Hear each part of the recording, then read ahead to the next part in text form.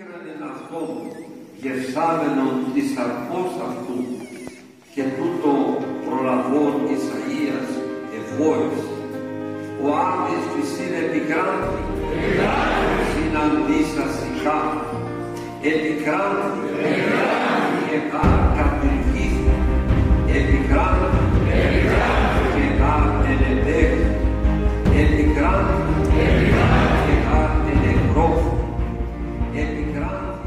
You're listening to Vexed, a program on the Ephesus School Network. I'm Andrea Backus, your curator through biblical literature and its world and culture.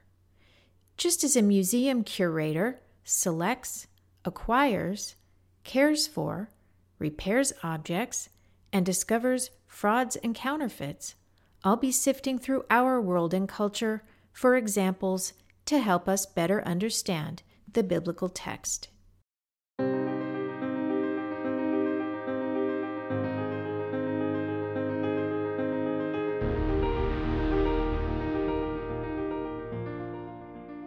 Now that we've reviewed the word epikranthi, vexed, and its meaning, in today's episode, I'd like to turn attention to the content of St. John Chrysostom's Paschal Homily. I will read the homily and then offer some observations about it and what it has to teach us. Let's start by reviewing who is St. John Chrysostom. St. John Chrysostom is a father of the Church. He was Archbishop of Constantinople in the 4th century A.D. He was renowned for being a great orator. In fact, his name, Chrysostom, which is Greek, means golden-mouthed. Chrysostom knew Scripture, and he knew it well. He was a great teacher of the Bible. It's what he's primarily known for. He gave a number of homilies on different books of the Bible, many of which are available today in English. This particular homily at Pascha is well known to Orthodox Christians. I will read his homily from the Black Holy Week service book produced by the Greek Archdiocese in the 1970s. There is a relatively new translation, which is the Purple Holy Week book that is now widely used, at least in the Greek jurisdiction. But I prefer this older version. I like the old-style language, the these and the thous that we find in the Black Book. I also have a sentimental attachment to the book. I've had it for so long, the pages are worn. It has candle wax all over it and flowers pressed in from Easter's past. This is St. John Chrysostom's Paschal Homily. Whoever is a devout lover of God, let him enjoy this beautiful bright festival. And whoever is a grateful servant, let him rejoice and enter into the joy of his Lord. And if any be weary with fasting, let him now receive his penny. If any have toiled from the first hour, let him receive his due reward. If any have come after the 3rd hour, let him with gratitude join in the feast. And he that arrived after the 6th hour, let him not doubt, for he too shall sustain no loss.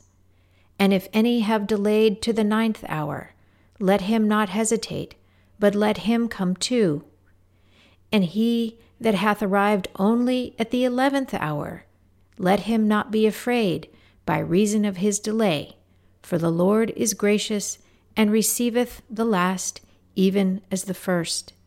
He giveth rest to him that cometh at the 11th hour, as well as to him that hath toiled from the first.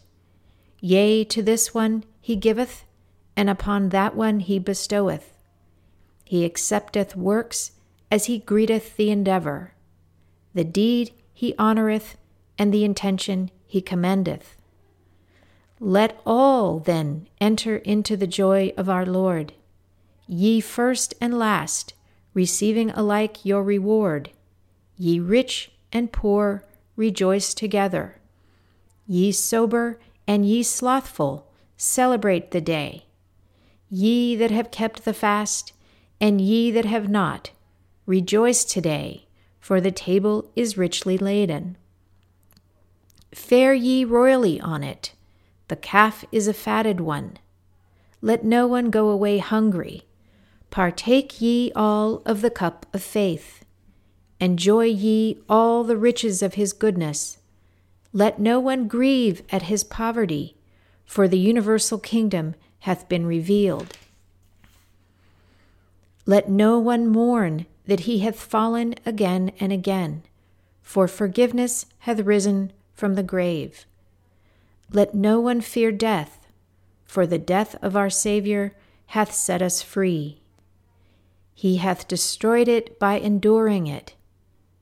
He spoiled Hades when he descended thereto. He vexed it even as it tasted of his flesh. Isaiah foretold this when he cried, Thou, O Hades, hast been vexed by encountering him below. It is vexed, for it is even done away with. It is vexed, for it is made a mockery. It is vexed, for it is destroyed. It is vexed, for it is annihilated. It is vexed, for it is now made captive.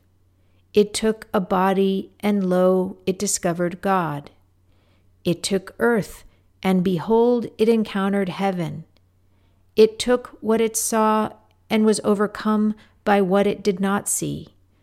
O death, where is thy sting? O Hades, where is thy victory? Christ is risen, and thou art annihilated.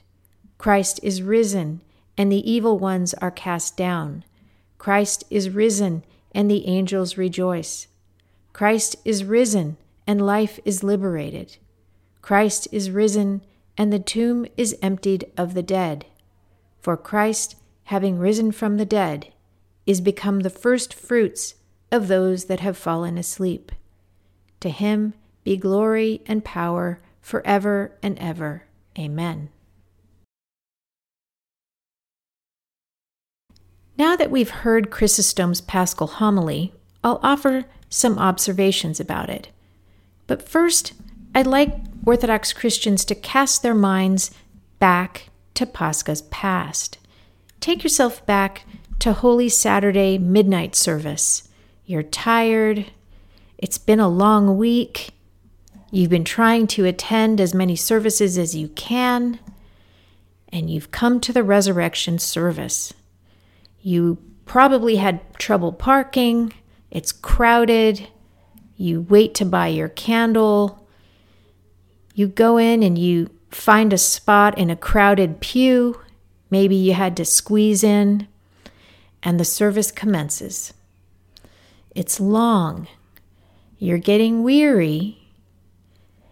As it nears the end, it's probably about 2 a.m., and you may cast a passing glance around you and notice with a smirk that the pews that were packed just a few hours ago are now empty. But you stayed. Finally, the service ends, and the priest comes out from the altar one last time to read the sermon of St. John Chrysostom. On hearing this reading, an internal alarm is sound. It hits the ear as scandalous, insulting even to those gathered. The congregation hearing this sermon have been through the Paschal journey, endured 40 days of Lent, fasted, tried to attend as many services as possible, deprived themselves, struggled to arrive at this moment, this finale. Chrysostom knows all this. He knows that many are weary with effort, and in his sermon, he gives us what feels like a pat on the back and tells us that the Lord accepts our efforts. He accepteth works, and he greeteth the endeavor. The deed he honoreth, and the intention he commendeth. And as you glow from that small recognition, he goes on to tell us that whether we made a great effort in fasting or a small one, or none at all, we are welcome at the Lord's table. Let us all enter into the joy of our Lord. And then he speaks of reward. What is our reward for all this effort? It's a seat at the Lord's table. It is an opportunity to be in a place where He rules and to witness that rule. And we are seated all together, no distinction made between the hardworking and the lazy. Think about it. If you're human, this should rattle you. It should feel somehow unjust. And we are interested in justice. We are interested in what we get for our efforts. The mind races. I made all this effort. I put in the work. I fasted. I went to church. I did my cross. I prayed. I held my tongue more than I normally do. And I get to the end of this, and this is what I hear? That the guy who just ran a 26-mile marathon and the guy who just ran around the block get the same reward? And more than that, the efforts we made had nothing to do with why we were invited to the feast. And Chrysostom tells you, yes, exactly. It makes me laugh. Chrysostom isn't pulling this out of thin air. This is the biblical teaching. This is what Paul preached in the New Testament. This is the teaching expressed in Genesis and in the books of the prophets in the Old Testament, that all are under his dominion. So it's scandalous to human ears, to ears that are accustomed to earning things and being pat on the back for being good and following the rules. The biblical teaching is against our self-righteousness, and Chrysostom, with his knowledge of the Bible and his brilliant way of expressing himself, crafts this teaching so poetically. He reminds us that no, you are no better than the person next to you in church, or even the one who left an hour ago to start cooking his Easter feast. No better and no worse. Everyone is invited to the table. Remember, it's the Lord's victory, not yours. It is the Lord's table, not yours. This is a very difficult teaching for us. We don't like it because we want to be justified. We do things for what we get, but that is not the biblical teaching. The instruction is that you cannot manipulate the biblical God. He doesn't need your sacrifices. As Paul writes in his letters to the Ephesians, the Colossians, and the Romans, God shows no partiality. The master of the feast has decided to invite whom he wills, and it's his decision that counts. This brings me to another teaching that is difficult for us, and that is, the feast is not about you. It's about the Lord's victory and the Lord's table to which you are invited. You are a slave in his household. And for a slave in the household to be invited to sit at the master's table, that's a big deal and something to be grateful for. That's why we call it the Eucharist, Eucharistia, Thanksgiving. And on this day, you are invited to have a seat at the table and enjoy the feast. But don't forget that it is the Lord that sits at the head of the table. The table is his, and he dictates the terms. Chrysostom's sermon strikes us, smacks us on the head after an arduous Lenten journey, telling us, you're no better than the next guy. And this is what the biblical teaching does. It blasts our assumptions. Does this all mean that we should not fast? No. Fasting can be useful, but it's too easy to draw a conclusion from our fasting the way most of us understand it, giving something up, and then congratulating ourselves. What a good boy or good girl I am. The book of Matthew, which Chrysostom knew well and wrote a homily on, so cunningly knows how human beings are, knows that we like to show off to our neighbors, to make sure that everyone knows we're fasting, because what we really want is the approval of our community. In Matthew, we are taught to pray in secret, to fast in secret, so that no one will know but God alone. It asks the question, are you interested in obeying God's instruction as a slave in his household, or are you interested in the approval of your friends and neighbors? Powerful question, isn't it? One way to understand fasting that we don't hear much is as a reminder that it is the Lord that provides for us, and that he can give food and he can take it away. So we can use the practice of fasting to remind us of his authority over us, to remind us of our position as slaves in his household. We can use the time that we would ordinarily spend cooking complex meals or shopping to hear the biblical story and to take in its lessons.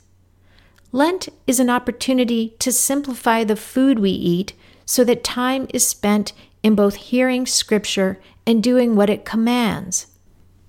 So let us think on these things. Take the hard lesson from Chrysostom's homily and be quietly grateful for a seat at the Lord's table. Until next time, this is Vexed.